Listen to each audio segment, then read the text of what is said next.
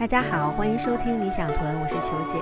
本期节目，我和从球说起的2位主播聊聊我们作为女球迷受到的刻板印象，以及约会对家球迷或者非球迷的体验。最后，我们分享了一下足球对我们人生产生的影响。欢迎收听这期节目。Hello， 大家好，欢迎收听新一期的从球说起，我是阿冷来，我是笛子。这期呢是我们第一次串台，我们跟理想屯这个播客串台。理想屯的主播呢是球姐，她现在是在英国做媒体，也是一位非常资深的球迷。要不球姐给大家打个招呼吧。大家好，我是球姐，是理想屯的 CJ 秀的主播，就是通过朋友介绍，然后跟阿冷来搭上线了，然后觉得我们可以一起做个播客串个台。在前期交流过程中发现球姐的经历就是和我们特别像，想找出一些比较可以展开聊一聊的话题，最后发现其实还是以3个女球迷的这个身份，在球场周围或者是在普通日常生活中，甚至在我们的 dating life 就是情感生活中，其实也会遇到这样那样的问题，有一些可能是让你更出众，然后有一些可能就是会陷入一种刻板印象的迷局中，所以这一期我们就来谈一谈女球迷的，再来谈一谈女球迷的刻板印象。我在生活中见女球迷还真是蛮少的，所以这会儿能跟2个女球迷来聊，特别开心。你应该看球也很早了吧？不是说你从4、5岁就开始看球了吗？那是一下暴露年龄了。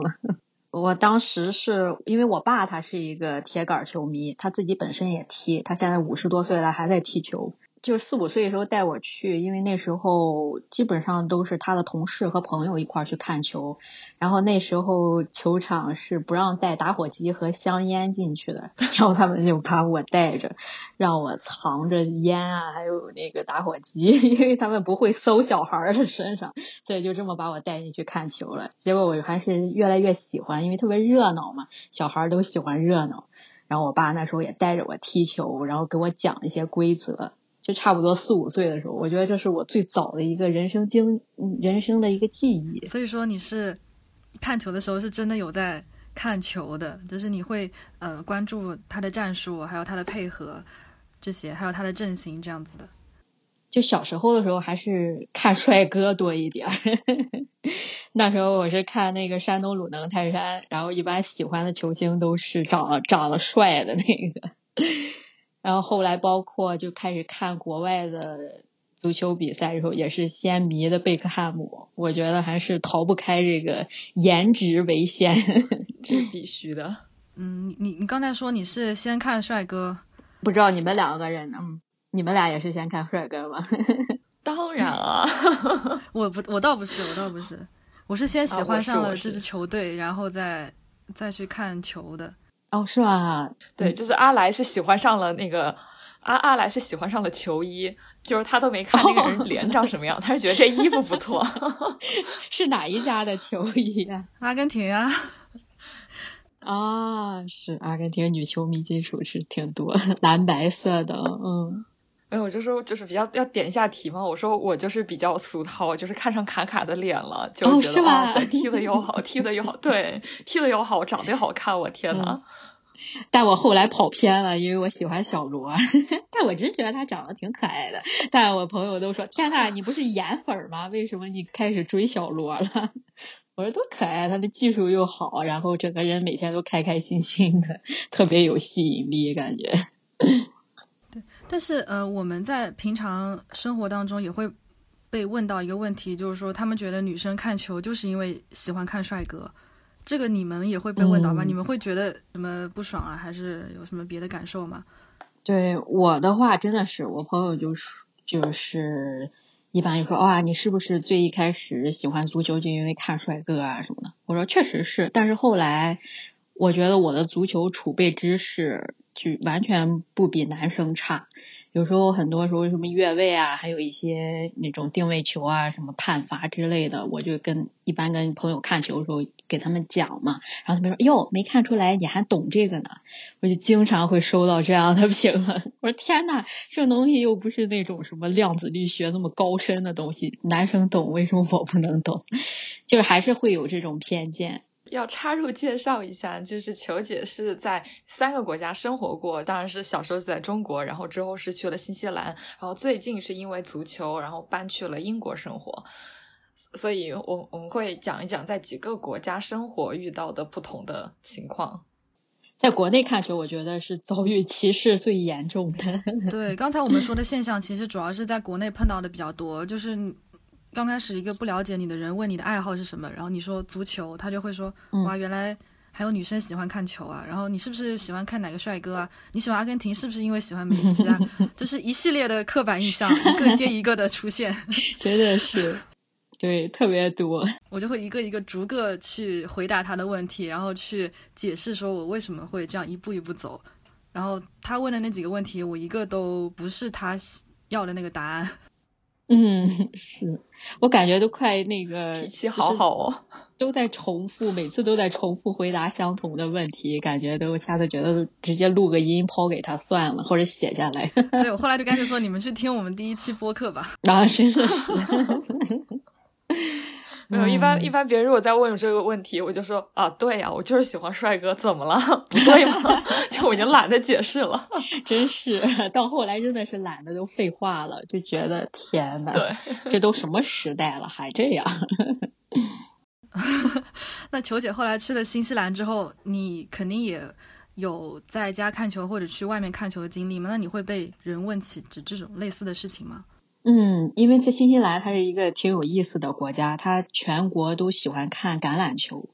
所以看足球的人特别少。有一次我跟我同学在聊天，我说我这周末去看足球，然后他说这是非法的，应该把你抓起来。在新西兰没人看足球，我们只看橄榄球。我天哪，这是他们的运动鄙视链。真的是鄙视链，觉得足球是最下端的，他们就觉得人踢足球特别的娘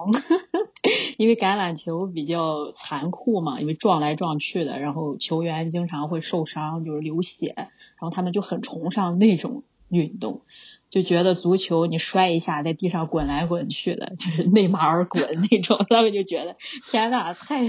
pussy 了，这种就很难跟他们解释。所以在新西兰的话，他觉得你是个足球迷，就觉得你比较软一点，就是 soft 一点的那种，而且他们对足球的知识掌握也不是很多。要去新西兰足球场看球的话，基本上都坐不满，也是。所以他们并不是针对男球迷或者女球迷，而是针对足球这个运动本身进行一些抨击或者是鄙视。有没有在女球迷跟男球迷之间会有这种比较呢？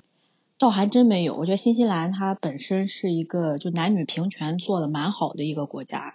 所以很多小姑娘也有那种踢足球啊，就是做很多运动啊什么的，他们就还蛮鼓励的，所以他们对足球的鄙视是无论男女集体鄙视这样子。那他们会觉得就是说如果在学校里面去踢足球，你应该是女孩子去踢足球这样的想法吗？是因为女孩子踢足球的真的很多，然后男生基本上都去打橄榄球了。因为我之前有看过美国的一个调查，就是说为什么美国女足比较强，然后他们普遍也是认为女生应该去踢足球，就原因是因为大学的那个奖学金，他们是会给棒球、橄榄球这种运动，就这种的奖学金最多，然后他们为了给女性运动员、集体运动员一些奖学金，就把女足的奖学金提高了，所以给足球的奖学金一般是给女生的，所以他们会认为女生应该去踢足球。其实这个也是一整个 system 的问题，所以就把就是认为足球是女生玩的运动。这也是变相的一种歧视了，等于是他还是没把你放在一个平等的那种地位，觉得那种 tough 一点的运动是男生才可以玩的。但是棒球这个其实女生也有嘛，就是垒球嘛，反正是因为奖学金的这个制度，所以让这个刻板印象越变越深。我不知道在新西兰是不是也是类似的这样的情况，就比如说他 rugby 的那个奖学金，就是那英式橄榄球的奖学金都给男生了，所以女生就只能通过踢足球这个项目去获得奖学金，所以这个足球这个运动就越来越女。有可能吗？这个我还真没研究过他这个奖学金的问题，但是他整个社会上还是就是如果你打橄榄球你就是那种 tough 爷们儿的象征，他是整体有这种感觉的。所以一般你一说你看足球，或者他觉得你女生看足球也挺正常的，反正因为那是一个姑娘的运动，就很多人会有这种态度。所以你作为一个女球迷，其实在新西兰还性别观念下其实还是个蛮正确打引号正确的选择。是，但是所以我去酒吧看球啊，或者跟朋友看球，基本上你看不见新西兰当地的足球迷，全都是移民在看，就很多拉美的，还有包括亚洲的，就是很有意思。但如果你去看橄榄球的话，但是我去看橄榄球的时候，他们倒是没有什么歧视，因为它是整个全国性的运动嘛，就男女老少全都看橄榄球，所以就挺有意思的。就每个国家的文化不同，你能看出来他们对于这个运动的这个观众的这个受众群也不同。那你在新西兰是这样子的情况，然后搬到英国之后，肯定你遇到的人群，然后碰到的人们对于足球的理解肯定都很不一样啊，会不会对你冲击比较大？对，我来英国是其中一个重要原因就是想来看球嘛，当时就买了欧洲杯的票啊，还有加的这边英超球队的那个球迷会员，结果后来因为疫情现在什么也没法看了嘛，然后就当时来英国看球以后，因为我新来一个国家嘛，谁也不认识，我一般就会自己去酒吧看球，然后这时候很多人就会过来给你搭讪买酒。天哪，就感觉还受到了一定的优待。可是这种时候就感觉哦，这会儿终于没有歧视了，有优待。对方球迷喝得醉醺醺的要来给你买酒，我内心是警觉，我觉得尴尬。是，但是是有点，因为我来英国以后，我追的是曼城嘛。这个说来话长，主要是也是跟着那个，因为我之前是巴萨球迷嘛，一直比较喜欢这种 total football 这种全攻全守足球的理念，所以瓜帅来这边以后，他曼城踢的也是我比较喜欢的一种方式，然后我就选择曼城了。但是我生活在伦敦，一般我穿着曼城球衣去看球的话，大家就你一进场你就是最闪亮的那颗星，大家都得来就虚你那种，就是要不然就给你竖一个就是怎么讲那个拇指朝下的那个，就觉得天哪，你竟然喜欢曼城这样子，但是他们还是会过来给你搭讪或者买酒。就觉得挺有意思的，一个女生自己穿着一个备受歧视的队的球衣，然后自己来看球，他们就会过来跟你聊聊天啊或者什么的，尤其是你输了的话，他们就会特别开心过来挑逗你。那你去酒吧的话，你是随便去家附近的酒吧，还是会去搜索一下就是附近比如说曼城球迷聚集酒吧呀之类这样的？对，之前我刚来的时候去有搜过曼城球迷酒吧，但一共就3个人在那里看，就觉得挺有意思的，就没有气氛嘛，你知道，一般酒吧看球是想要那种气氛，后来我就想，伦敦没有曼城球迷的酒吧，是只有一家。我都知道伦敦有哈镇球迷的酒吧，居然没有曼城球迷的酒吧。就是曼城真的是一个很受歧视的球队，尤其是如果这边当地有曼联球迷的话，那你曼城球迷简直就是感觉像一个就是特别不受待见。不过曼城在曼彻斯特也不受待见，可能大家习惯了吧。对，真的是，我就觉得还挺有意思的，我就喜欢这种 underdog 的这种感觉。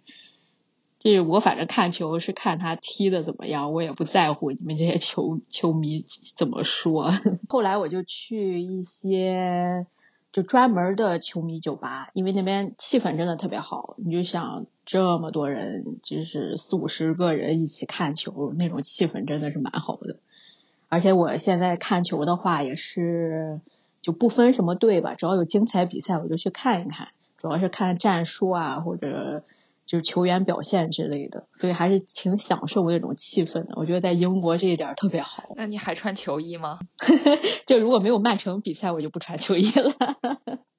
有曼城比赛一定是要穿的，要表明一下立场。其实球姐她的那状态跟我之前挺像的，在伦敦生活的话，你周末的晚上如果在外面逛街没有事情做，你就会到一家酒吧去看球，就相当于是一个消遣的活动了，也不一定要特意过去。不管怎么样，反正想看的比赛刚好有在放的话，就会进去看一下。但是作为亚洲的女生，其实在那个酒吧里面还是挺少见的，大家还是会多关注你一下。是。真的是深有感觉。我还记得有一回去英国一个小镇玩，那个镇上一共就几万人吧，就他们都没怎么见过中国人。当天正好有英格兰的一场比赛，然后我就去那个小镇上去了。然后一进门以后，然后大家就觉得这人是来干嘛的？然后后来我就在那看球嘛，然后就给英格兰加油，然后就好多人过来给我买酒。酒吧的那个老板还过来就问我一些经历，然后我就跟他聊。后来我给他说我之前还学过调酒，然后他说那你今天晚上就给大家调酒吧。然后后来我就业余当了好几个小时的调酒师，就在那儿跟他们一块儿，就挺有意思的经历。就是你自己出去玩了之后，然后因为足球，然后跟当地人打成一片。因为你如果没有话题讲的话，你跟他们聊足球应该还是可以拉近一下距离的。对，感觉这在英国没什么问题。对，我觉得在英国一是聊天气，对，二是聊足球，都可以跟他们成为朋友这样子。我们聊这么多，那我可以开始聊一聊，就是聊一聊 dating life 中的女球迷了。对，因为之前我们有聊，在七夕的时候，我和阿来有聊过有没有和对家球迷谈恋爱，会不会和对家球迷谈恋爱，结果我们两个人都没有干过这件事情，结果我们还很开心的聊了一期。我们在假设很极端的情况。对，我们就还没有做过这件事情，就已经把自己气得要死，然后现在终于球姐可以来分析一下真实体验了。我是只约会过一次对家的球迷，就是高中的时候，因为那时候我喜欢巴萨嘛，然后那时候银河战舰不是特别火嘛，男生基本上全都是皇马球迷。就你选择都很少，然后就当时就是跟一个皇马球迷约会，每天其实都在打，就感觉我觉得后来我们分手应该也是有这种原因，就是彼此双方看不惯，就各种吵来吵去的。而且我特别喜欢小罗嘛，当时然后收集了好多他的简报，然后每天都是在校服上甚至画了那个巴萨的 logo，然后每天课本上也到处都写小罗啊，好爱你啊，怎么样那种，还给小罗写诗写文章。反正我的经历当时就是除了准备高考，就是全都在小罗身上。那肯定当时前男友不爽呀。然后可能就因为这个也就分手了。后来我想肯定以后不想再 dating 对方的对家的球迷了。就他们就男生这个占有欲或者吃醋还是挺有意思的。所以说你们很多时候吵架就是因为你们在足球喜好和理念上的不同。是。然后我当时也是就是也算是血气方刚嘛，没事就是也是找事儿，整天说皇马不好，这不好那不好的。然后因为那个感觉也是年轻。我就觉得年轻的时候就是不能别人说自己家球队不好，谁说巴萨不好我可能都跟他绝交的那种。这也是我就是一直都不想交对家球迷男朋友的原因，因为在有一些比较敏感的问题上面，可能我会有一点点玻璃心，我不想要让这个矛盾点成为我们关系的阻碍。就是可能它看似只是足球上的一点点小小的分歧，但是可能背后会有一些隐藏的更巨大的原因是我们都不知道的，而且可能比如说审美上的一些原因也会造成两个人性格上的各种不同吧，然后以小见大就会有各种各样的问题。所以说我就一直没有找过敌对球迷当男友，而且我自己心里也过不去吧，就是还是有一道坎儿过不去。那如果有一个男生你就是对他感觉是有好感，但是他是你本家的球迷，这样会不会给他加分呢？肯定会啊，这就是一个很大的加分项吧算。因为有共同的爱好，意味着你们可能某些方面很像，然后你们又可以以后在同一个时间一起为共同的球队加油，那不是一件促进两人感情的事情吗？我记得我刚到新西兰的时候，当时就是有一个男生，我对他还蛮有好感的，他也是巴萨球迷，但是后来跟他聊的时候，我发现他对巴萨的了解太肤浅了。就他的知识储备特别少，然后接着就没有兴趣了。当时，而且他还是个狂热的梅西粉儿，然后我因为我对梅西一直感觉挺一般的，所以后来我就觉得，就他是因为喜欢梅西才追的巴萨，所以我就觉得这个理由也是挺肤浅的。他对整个俱乐部了解特别少，而且对战术什么的也不怎么懂。然后我倒是觉得我也不想 dating 这样的，虽然他跟我都喜欢巴萨，但还是不怎么一样。对，因为你们支持球队的初衷是不一样的呀。如果你是一个梅西人迷的话，你们两个都追梅西，那可能会好一点。我觉得前提是要建立在你们对球队的热爱和支持程度还有理解最好是差不多的情况下，就不要说一个是只是号称喜欢巴萨，一个是真正的爱巴萨，那你们可能聊到最后发现两个人的那个程度不一样，也会崩掉吧。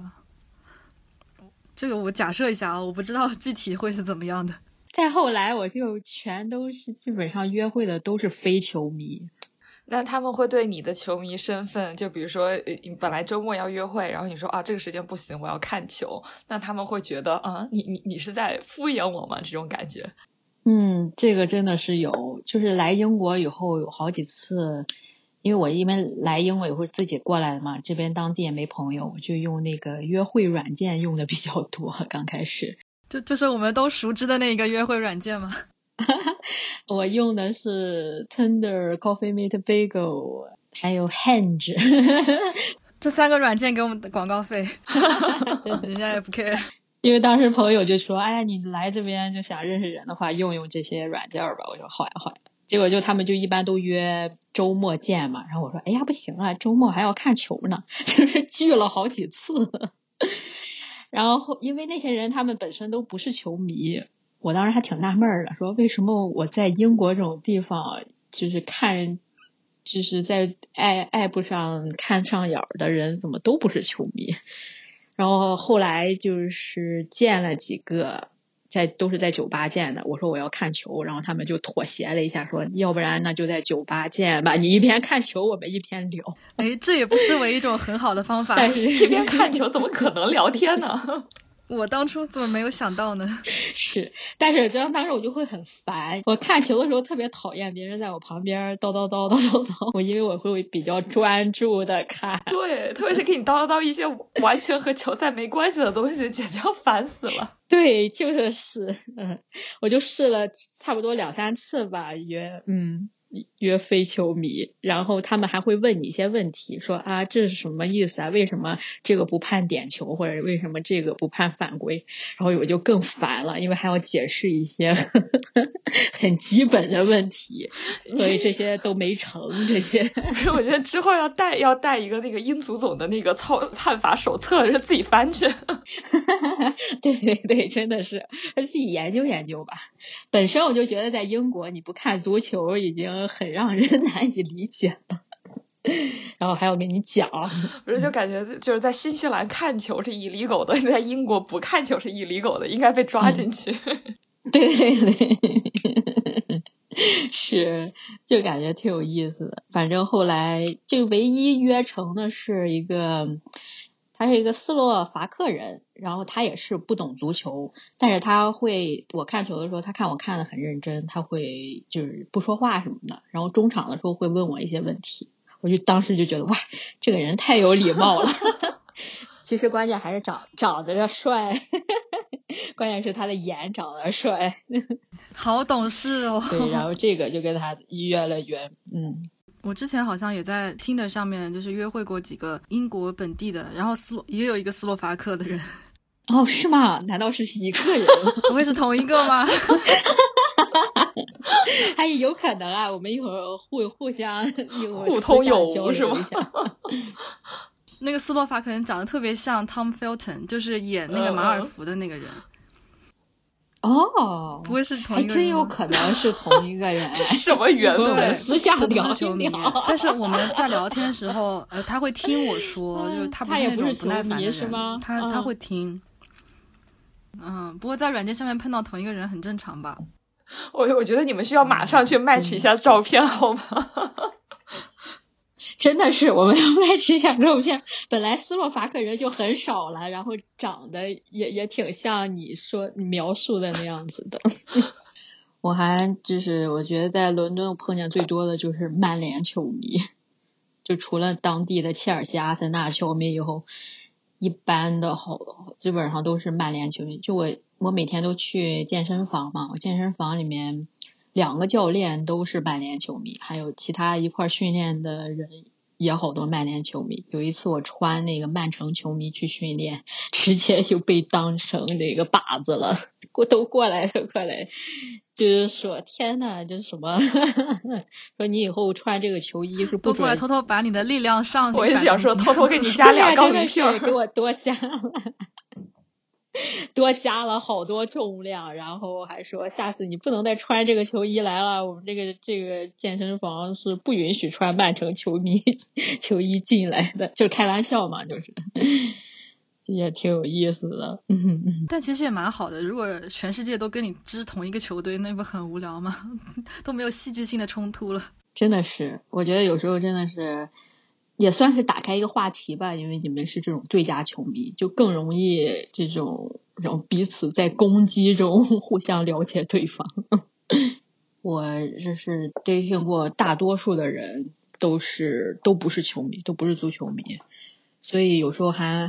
蛮训练我耐心的，因为要给他们讲解嘛。然后有时候你看球的时候就特别希望他们闭嘴，其实也因为这种原因也都成为了前男友了。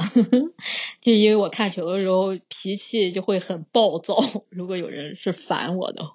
那你在就是找一个约会对象的时候，你最看重的是他的身上的什么特点呢？我觉得我还是看重就是其实喜欢足球这一点倒不是必须的，就是还是主要是我们能有一个精神上的沟通吧，我们那个精神层面的沟通都是在同一个水平上。因为我比较喜欢看书写作嘛，所以自认为懂的还是就是知识面还挺广的，如果有个人他能跟我聊得来的话，这一点是我比较看重的。不过我也是个颜控，所以你长得要说得过去。你们呢？我们吗？笛子你先说。我觉得差不多呀，就是要能聊到一起去嘛。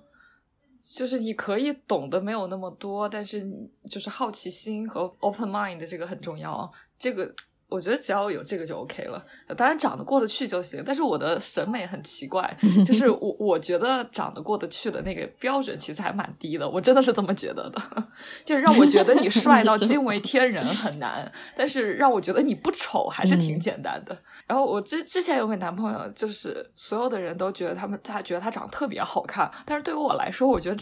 这个人不是就长得就是正常人嘛。另外有一个男朋友，就我觉得他长得就是正常人啊，别人都觉得他长得有点难以言表。然后我说可能就是我这个人就是可能我眼睛有问题吧。审美标准每个人都不一样。对对对。我们帮你鉴定一下。不用了，反正都已经是过去式了。觉得我择偶标准第一条就是脑子要好，就脑子要清楚，逻辑要清楚，你要有基本的表达能力，能够把一件事情说清楚，把你的内心想法成熟的说出来，然后有很好的沟通，不管你的爱好是什么，也不管你做什么样的工作，至少这一点先达到吧。在此基础上，可能我自己的爱好能够匹配到一点吧，最好是对音乐有一定的审美和追求的，这个是我的一个小小的偏好。不在乎他到底喜不喜欢踢球，是不是球迷，反正我们音乐要听到一起去，这点是比较重要对我来说。然后最好是自己会乐器。不错。对，感觉大家的要求其实都还蛮像的，就是可以交流。对，交流真的是最重要的。对啊，毕竟这一点在当代人就是这么快节奏的生活下，能够好好交流也是不太容易的一件事情。对，我真的觉得还蛮多男生会拒绝交流，就是会觉得说出来没有什么用，然后也不太会表达自己。就是我觉得他们有表达的需求，但是他们只是不知道该怎么做这一点，我觉得还挺，就有时候我替他们难过，我也不知道我这个难过是不是对的，就是有的时候我会这么想。我说我之前交那个男朋友，现在也是理想屯的播客的另一个主播。我当时建立播客的初衷就是想鼓励他多讲一些，因为他自己本身是蛮有内涵的，但是他就像笛子说的，他会不知道怎么去表达，他是有这个表达的欲望的，但他不知道通过什么途径。然后后来我就说，那我们一块做播客吧，就每期讲一个主题，然后大家一起聊。哦，我会觉得好浪漫哦。那你觉得他做播客这几年来，他自己本人有变化吗？他本身变化真是挺大的，因为他之前大家都觉得他是个特别内向的人，然后就是他朋友都说他跟我在一块儿以后，整个人感觉状态不一样了，就感觉整个人就是生机勃勃的那一种了。我觉得应该是，你想想他以前憋了这么多话，然后都一直没有说，后来有一个契机可以表达自己了，他自己本身自信呀，还是就表达能力都会有提高嘛，我觉得对他本身改变也是蛮大的。对，这个是我最佩服你们关系的一点。挺好的。那你就觉得，那你是更喜欢他之前的状态还是现在的状态？就是单纯从这个问题好挑事儿哦。就是很单纯的问。我其实蛮喜欢他现在的状态的，我就觉得他就是越变越好了吧，等于是他之前可能是有那种潜力，但当时他吸引我的就是我跟他特别能聊得来，因为他本身比较内向嘛，所以他可能跟不熟的人聊的不是很多，因为我俩认识算是10年了嘛，我俩之前是同学来着，然后后来就有机会彼此深入了解了一下，然后就觉得这个人能跟我聊得来，不错。然后在现在的话，他就是越来越像他自己了吧，我感觉是，就他本身是一个就是蛮有内涵，也内心世界比较丰富的人，现在他有机会能把自己的观点都表达出来，他自己本身也是蛮开心的一种状态。对，感觉你释放了他的本我。我本来还想把他引诱成为球迷的，结果人家根本就不喜欢。我看球的时候他也不会叨，所以这点也挺好。有问题咱们中场休息再说。就特别羡慕别人可以互相交流。是，我觉得挺难找的。分手之后还能够如此坦诚然后成熟的交流，就不管是你们在关系当中还是在分手之后，我觉得真的很难得。我觉得我们现在状态是蛮好的。他现在在新西兰嘛，然后我们就每周可能固定找个时间录期节目，就聊。一般录个节目是1个小时吧，但我们一般能聊个5-6个小时。没有，我发出这个感慨是说，就是录节目的时候，录完以后开始聊。你们不是录到节目里，我以为是你们要每一次都要把5-6个小时的聊天剪成1个小时。我是剪辑要疯掉。没有，我没有这个耐心。一般就录之前我们先聊好久，然后说哎呀不行，赶快别再聊了，先录个节目吧。录完了以后，然后又开始聊。然后因为有时差原因吧，一般就聊到他那边就是该睡觉的那个点儿了。算别聊了，下次再聊吧。那你会觉得这段感情从一个男朋友的身份变成一个朋友的身份，你会觉得是什么心情？是遗憾、可惜，还是觉得其实就是很自然的一个，就和我们当初在一起的时候也没有说谁给谁表白了，就是很自然就在一起了。然后分手也是因为有一些就家庭方面的原因啊，还有包括一些我个人方面的原因，然后也是很自然的就说哎呀，那我们现在也没有办法再像情侣一样了，只能就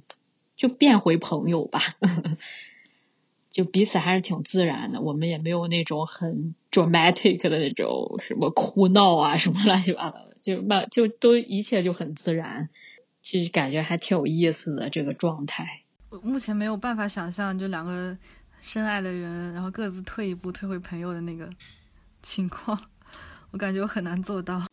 而且我们彼此还会给彼此讲现在的那个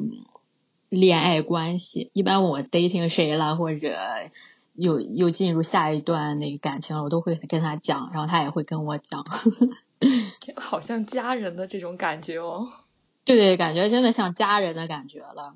我经常就给他吐槽说啊，今天我约了个人，我看球的时候他光在那讲，烦死了什么的。他说对，他深有体。这种感情反而更能长久。对啊，我觉得感情就是你没有必要去定义它到底是什么关系，就是你们两个人觉得这个感情比较舒服，而且都能在这段感情里面得到各自的成长吧，一般我觉得这就是一个挺好的状态。是的，没有必要用别人的标尺来衡量自己。真的是。我们怎么从足球聊到了这个话题？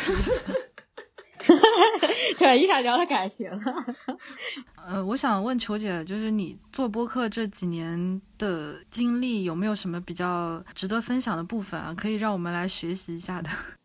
我觉得就是因为我播客本身是一个谈话节目嘛，主要就是我和我的那个 co-host 两个人聊天，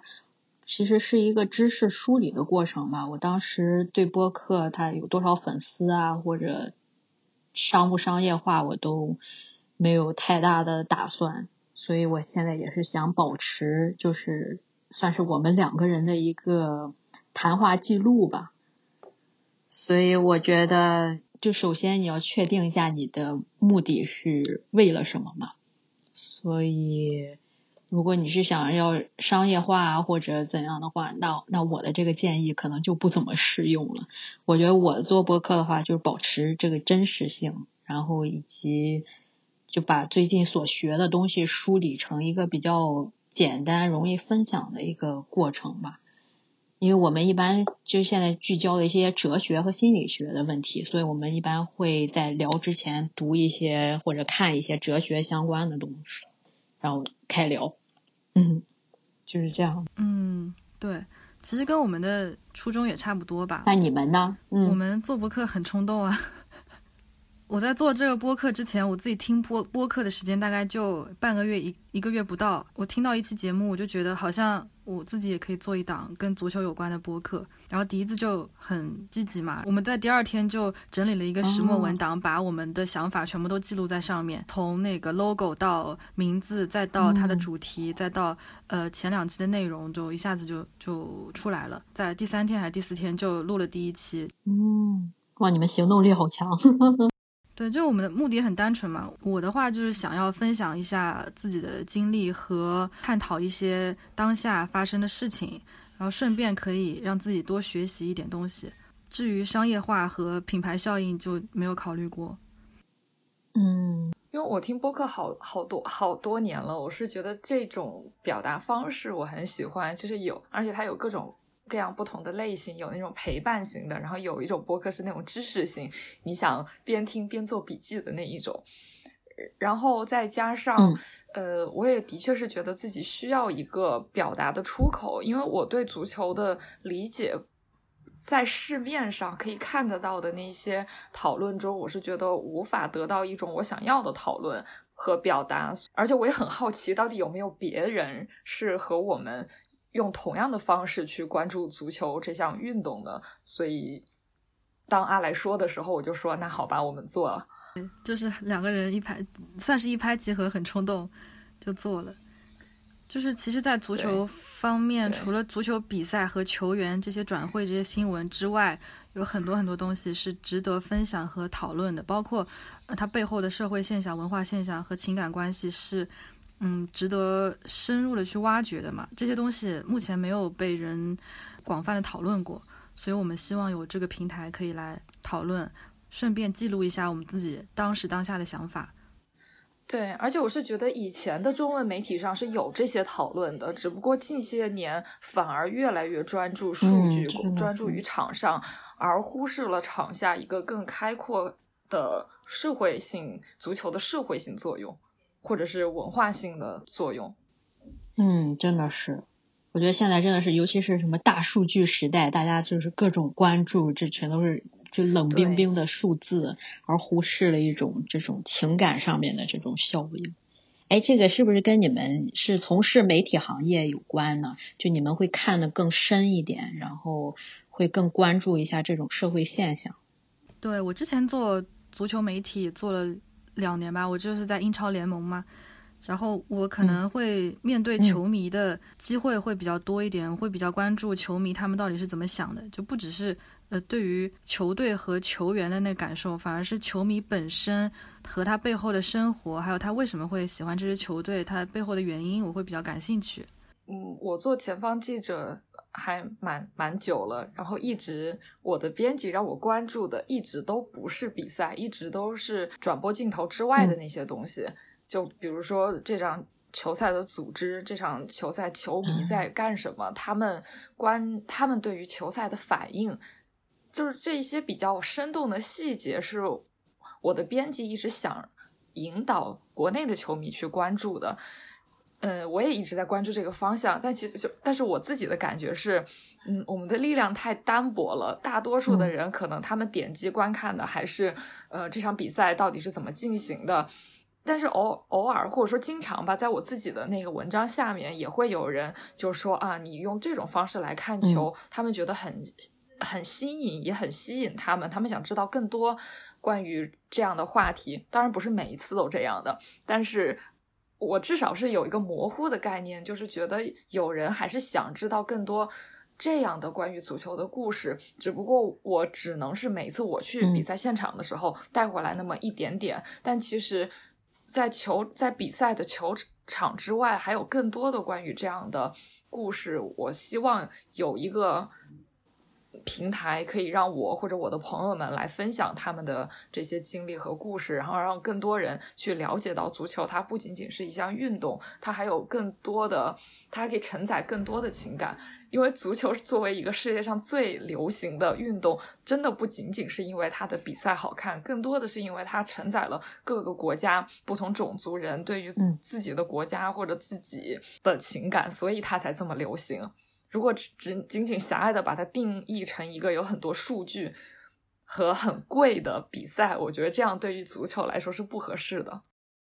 我们2位女球迷嘛，就是来一起做这个播客，也是应该是目前暂时没有其他人在做的吧，所以还是大言不惭的说，还是想要试图改变一些别人对于女球迷的一些刻板印象吧，然后希望可以让更多的人看到女球迷有真的在热爱足球，热爱这个行业，也真的在为这个行业做出自己的一点努力和一些贡献吧。就希望足球这个文化可以在更多的人当中被吸收，然后让更多人进步吧。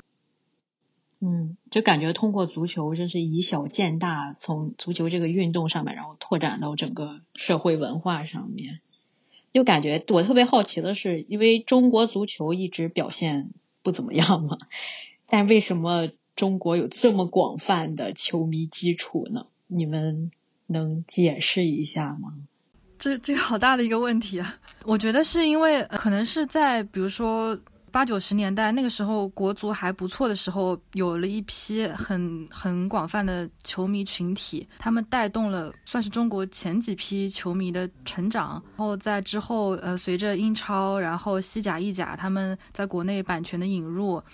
包括像马拉多纳那些巨星的加入，就是中国人喜欢英雄吧，喜欢那些杰出人才，所以就会被足球和被这些球员当中的巨星所感染吧，然后就会带动很大一批的球迷出现，代传一代吧。其他好像我暂时没有想到别的原因。你刚刚说中国人喜欢英雄，我觉得这个应该是世界人民都喜欢英雄，然后中国人最先开始被足球或者说一直以来被足球吸引的，也都是因为足球这项运动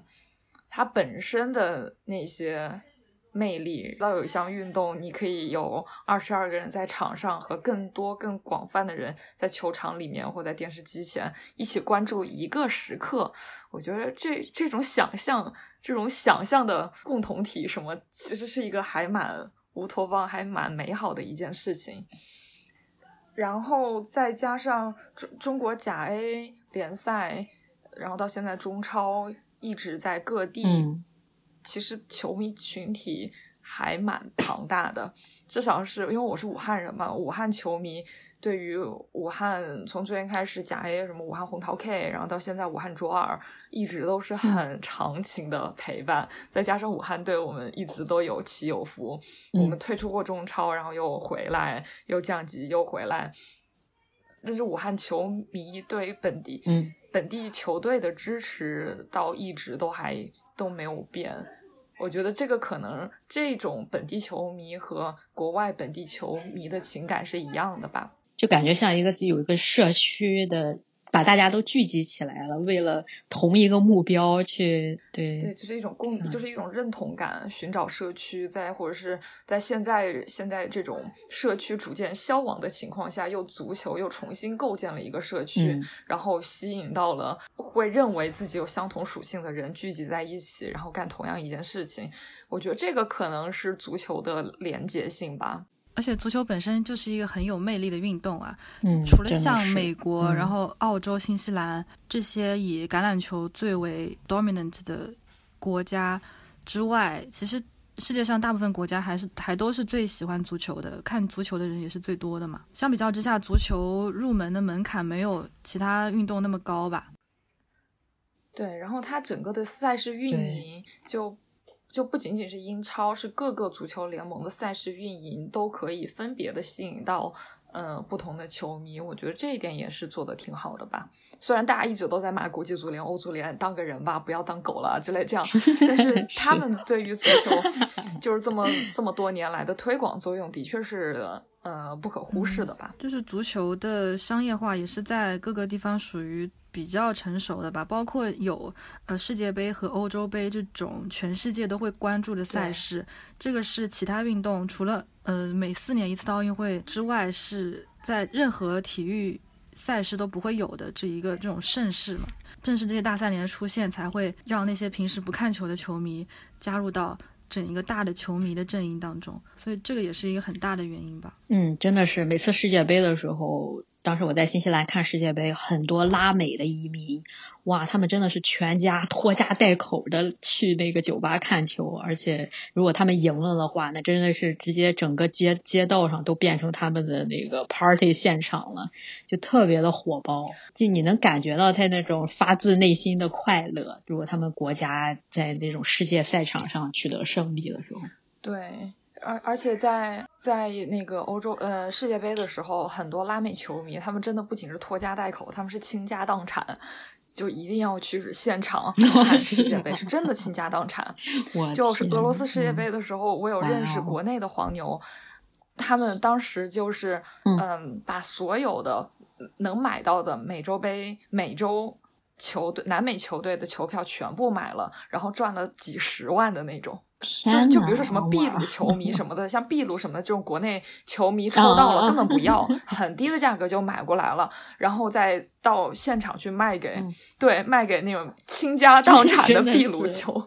球迷，真的就发家的那种，非常夸张。对，南美球迷我知道的有一些阿根廷球迷，他们是贷款然后买机票、买酒店、买球票到俄罗斯去看球的。对，然后他们再用下一个4年来工作攒钱，下回再倾家荡产。我是觉得对足球有另外一个很深的记忆，就是2007年伊拉克夺得亚洲杯的时候，亚洲杯冠军的时候，我真的觉得那一刻真的是觉得只能是足球才有这样的能力，可以承托起一个国家的希望、荣耀什么的力量，就只有足球能干到。真的是那个太感人了。当时是尤尼斯是那个队长对吧？我记得他当时举起那冠军奖杯的时候我还哭了，战火中的冠军。对，是真的是战火中。然后我当时又特别生气，我就想天呐，人家这种一个战火中的国家都能找出11个人这么拼，为什么中国就不能？然后就每次就是自己把自己气到，每次都得感慨一下，中国队什么时候？对，我记得当时是02年，亚洲杯，这07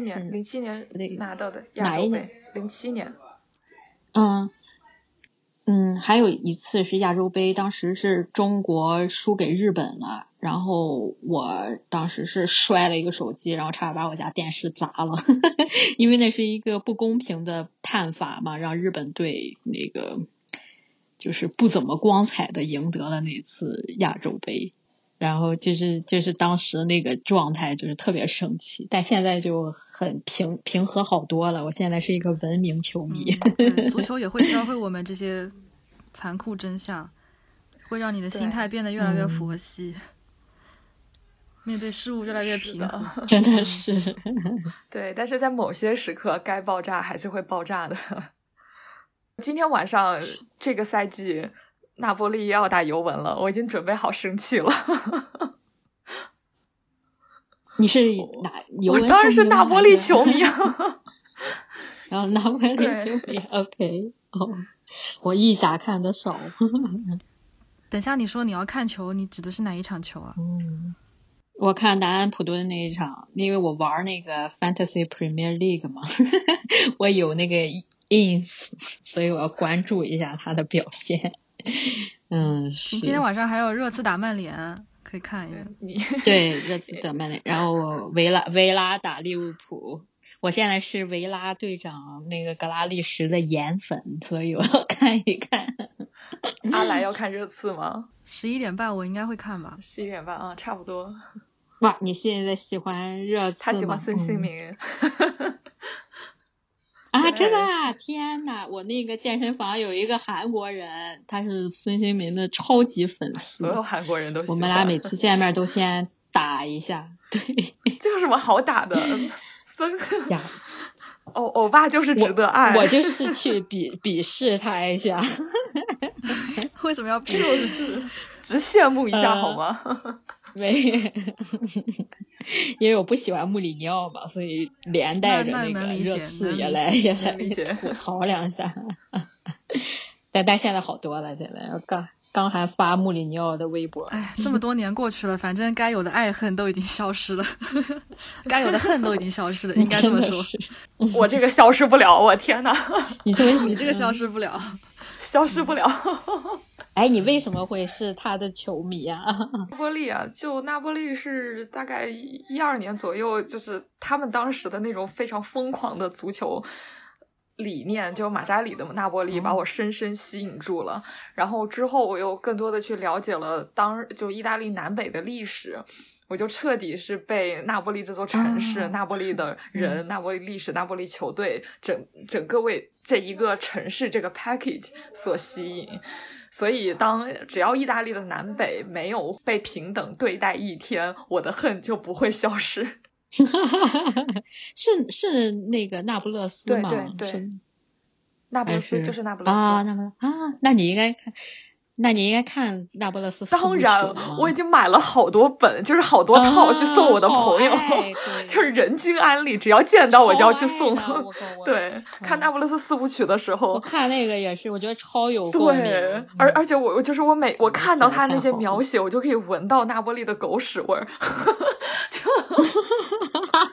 就特别有代入感。我本来如果没有疫情，我应该在的了，已经就定好了去那个那不勒斯的了。天哪，当时就想去追随那个那不勒斯的那4部曲，他讲的那种小街小社区，结果要去的。我给我另外一个朋友安利的，他住荷兰嘛，然后当欧洲刚开放可以旅行的时候，他直接买机票就去了。我说大哥，咱也不用这么舍身。我要争取今年去一下，到时候问问你有什么 tips 给我推荐一下。就是最大的 tips 就是穿着球衣，防弹防身，然后还是打折券优惠券。哎，我想问一下，就是足球对你们个人层面产生了哪些影响，能分享一下吗？我觉得实在是太多了。如果是总结成一句话，就是如果没有足球，就不会有我今天的我。就特别是当你还很小的时候，就什么都不懂的时候，你的眼中是只有足球带给你的那个更广阔的世界，或者是足球引领你去认识这个世界，你就知道我要往远方走，我要往前走，然后就带你到达了现在。就是当你在这个走的过程中，你当然会认识到有更多的知识，更多的见识，但是如果最先开始没有这个的引导，我觉得应该也不会有今天吧。我其实前半部分跟笛子一样的，就是举个例子来说，我从喜欢阿根廷开始，我知道它的首都是布宜诺斯艾利斯，感觉我的眼前打开了一张世界地图，我会去关注原来布宜诺斯艾利斯在这里，那这个地方是哪里，然后就会去关注各个国家的首都，相当于一个视野的，让我的视野更开阔了吧。然后我会因此而去想要去更多的地方看这个世界，包括去学习更多的语言，去跟当地人交流，去当地看球，去了解这个地方的文化。除了这方面之外，我可能在很小的时候看球，因此而交了很多很多的朋友，有些朋友是我到现在一直都非常珍惜的朋友，而且很多时候我只想跟他们一起看球，我觉得跟他们一起看球是我人生当中非常安心非常幸福的一个时刻。还有就是我在足球当中体会到了很多我日常，包括我在谈恋爱交朋友还是工作当中，还有自己生活当中都无法体会到的浓度更强的一种情感，包括那种至高的喜悦幸福感，还有包括那种跌到谷底的伤心痛苦，我都在这么一次世界杯当中经历过。然后我也有经历过非常非常紧张到我在比赛当中会去吐的那种程度，我也经历过非常开心，就是那种感觉，这个是其他的任何东西都无法带给我，只有足球可以。就是我在足球当中收获到了情感的浓度的增加，收获到了我视野的开阔，收获到了很多朋友，这个就是对我全方位的整个人的改造吧，相当于潜移默化的影响而改变了你很多人生的轨迹吧。我感觉真的是就像你说的，足球就是为我打开了一扇就接触世界的门吧。当时追巴萨以后，我就去了解加泰罗尼亚的一些历史，然后知道了一些他当时就是巴萨和皇马为什么彼此仇恨对方，不光是因为就是单纯的比赛的原因，就是涉及到一些当时法西斯啊反法西斯的这些历史，就是慢慢的就让你了解很多这种文化上面的知识，就感觉特别好。而且当时我爸算是带我入门足球的吧，他当时就是一直给我讲说足球是圆的，就是一切可能都会发生，就说你不到最后一秒你完全就不知道到底就是谁赢谁输，就包括在人生上都是一样的。我就觉得他当时一直给我重复这个理念，就让我觉得就人生就是充满了一切可能性的，你只要就一直去在这个就一直去拼吧，不到最后就是不到你生命结束那一刻，你的人生还是就是充满无限可能的。就他这一点就引领着我一直就是包括出国呀，或者从事自己想做的事情啊，我就觉得给我带来的这个正面的影响真是特别的好。然后包括我爸他现在还在踢球，他是一个大学老师，但是他平常就组织他的学生一起踢球什么的。然后我高中的时候还组织我当时高中同学跟他对战，就他这个心态特别好，就是尽管他这个年龄还有身体可能没有办法让他像那种年轻人一样在赛场上飞奔了，但是他那个精神状态还是就是说打每场比赛都一定要有积极的态度，一定就把这场比赛当作是你的一个目标吧，一定要拼尽全力的去完成。就算就是他这种足球理念也是影响了我的一种人生态度，算是就感觉足球真是太好了。对，我们可以从足球聊到情感，聊到约会，然后再聊到人生哲理。真的是就感觉像由易入道一样，都特别好。感觉就是这一期3个女球迷给大家展示了一下足球对自己的影响和自己对足球的见解，就真的不仅仅是竞技，更多的是一种人生哲理，就已经把足球聊成宗教了这种感觉。真的感觉就像那个怎么讲，有点像邪教的感觉了。不，最多也就是飞天拉面、飞天面教。我再插一句啊，刚才那个你说那个阿根廷首都布宜诺斯艾利斯，我是2年前的时候自己去的，然后我在那边还碰到了一个新西兰男生，然后我学 Tango 的时候跟他认识的，然后我们2个还有了一段异国的浪漫邂逅也算是